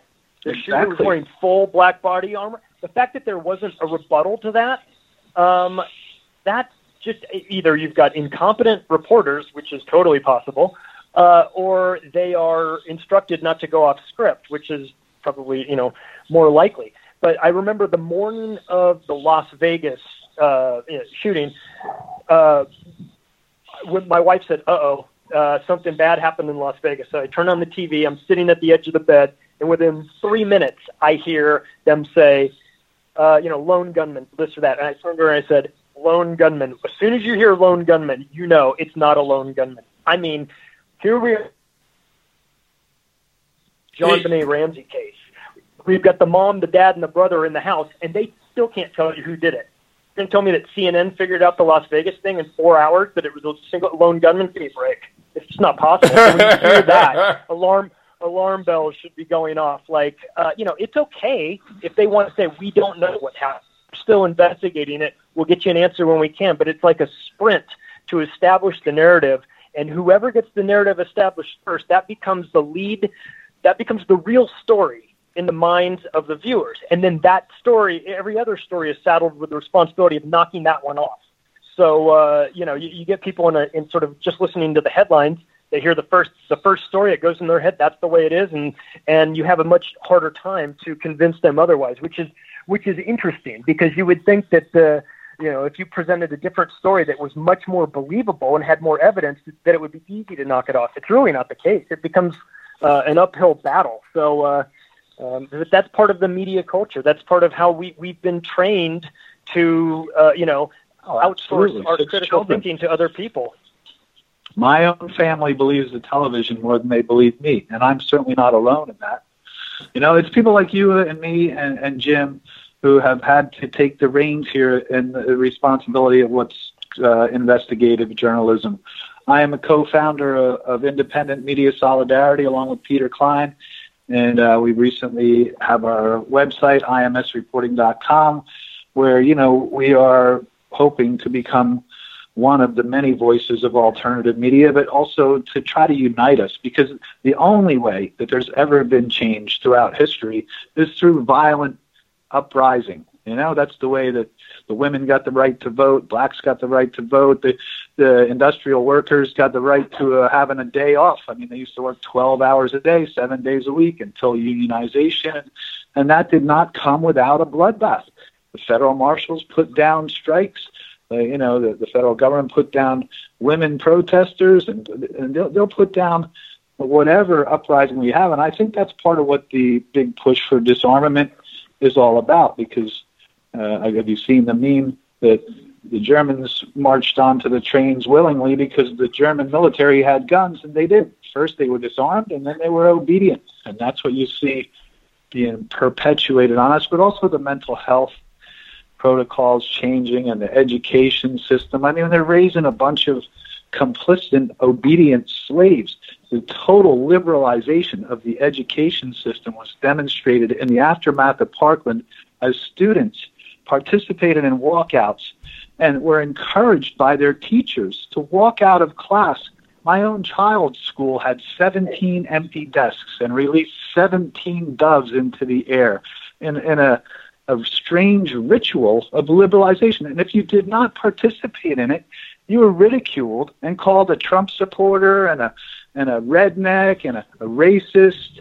So you were actually bullied by his fellow students for not participating in their liberalized demonstrations. It's insane what's going on in the world today. Yeah, I come from a kind of an unusual position on the gun thing because I don't like guns. I'm not into guns. I've had family, I've had friends that have been impacted negatively by gun accidents. I don't come from that as a lover of guns, but at the same time, I understand history and I understand what Mao said is you disarm the populace before the slaughter. And if you think that can't happen, and people go, oh God, you're just fear mongering, or give me a break. Well, listen. It happened in China with Mao. It happened in Russia with Stalin. It happened in Germany with Hitler. It happened in Cambodia with Pol Pot. It happens.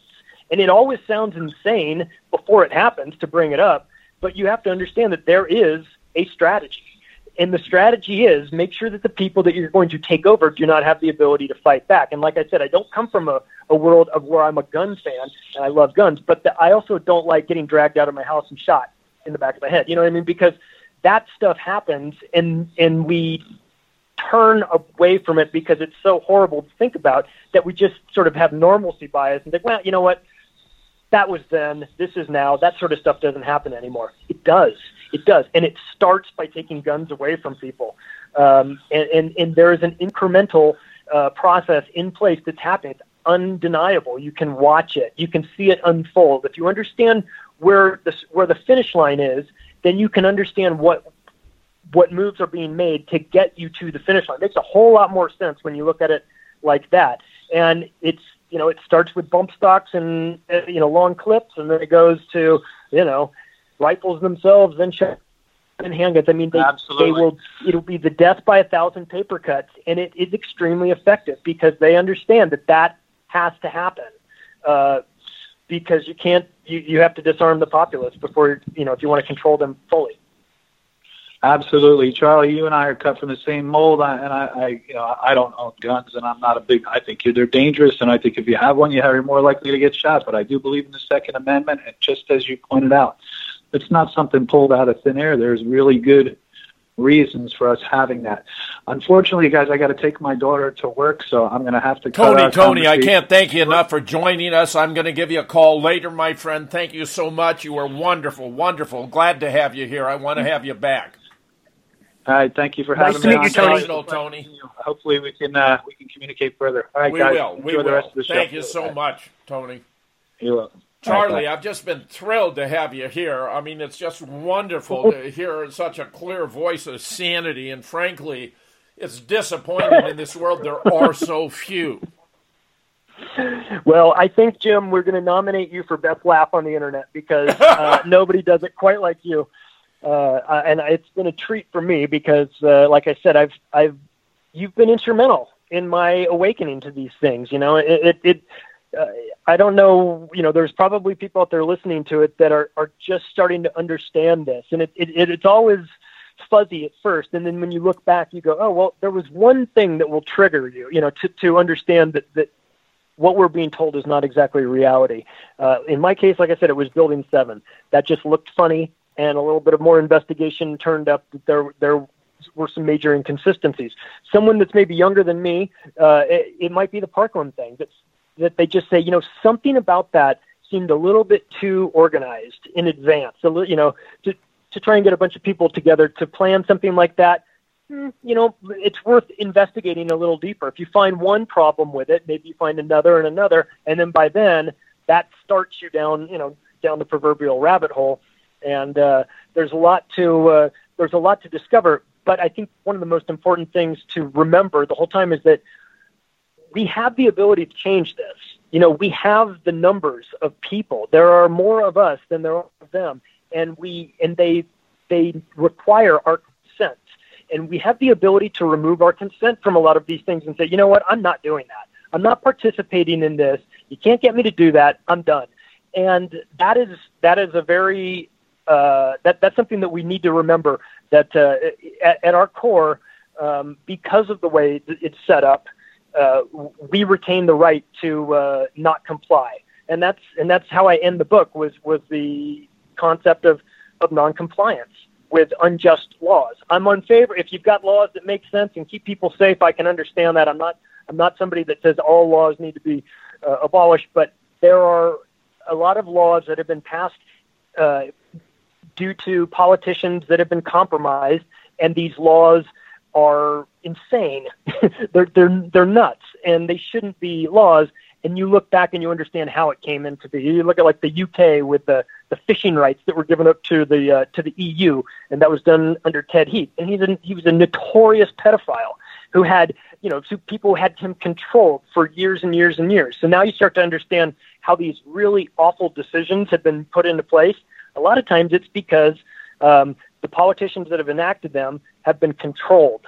And that happened in the 70s with Ted Heath. It happens to this day. If you think it doesn't happen, just take a look around and wonder why so many politicians are so screwed up. It's not on accident.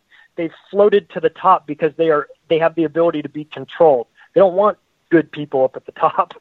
They don't want people with no skeletons in their closet. They can't make them do what they want them to do that way. You've got to get somebody who is a total scumbag, and that's why you get a presidential race between Donald Trump and Hillary Clinton. That's what you get.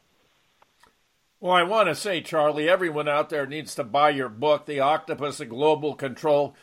You will be glad you did. Charlie, you're just doing a sensational job out there. I'm just tremendously impressed, and I can't wait to have you back on the show again. Anytime. It's honestly, I'm embarrassed by the compliments. Thank you very much, Jim. I respect your work a tremendous amount, and you deserve each and every word. Thank you. And I'll be back whenever you want me to. And let's collaborate. Let's finish up this matrix. I think that we can put it out there. And it might help people visualize some of this stuff. Or give them like a tangible thing to take a look at, to examine on their own. Do your own thinking. Don't believe anything I say. Tony will be a strong ally and collaborator on this project. That's a reason I wanted to bring him in. I think he's just perfect. He's a super smart guy like you, and he has so much to say and so much to contribute. And Charlie, I'm just so damn happy about this. I can't begin to tell you, really, honest to Pete, really, just terrific. Wonderful. Thank you so much. Thank you so much, and congratulations on the work that you've been doing. You've changed the world. You really have. The Octopus of Global Control. You don't want to miss it. Oh, Charlie Robinson, you're just a sensation, my friend, just a sensation. And having you and Tony here was just a delight today. I'm just so glad that this was how I planned it out. It worked wonderfully. I think your matrix is just sensational, too. And, we'll tweak it and tinker and put them in sequence chronologically, and we'll see how they're refining their technique, because, mark my words, this isn't going to end anytime soon. They won't stop these phony staged attacks and their attempts to take our guns until we defeat them, and it's going to have to be a direct confrontation. Charlie, thanks again. Jim Fetzer, your host on The Raw Deal. Thanking my special guest, Charlie Robinson, my special caller, Tony Mead, for being here, and all of you for listening.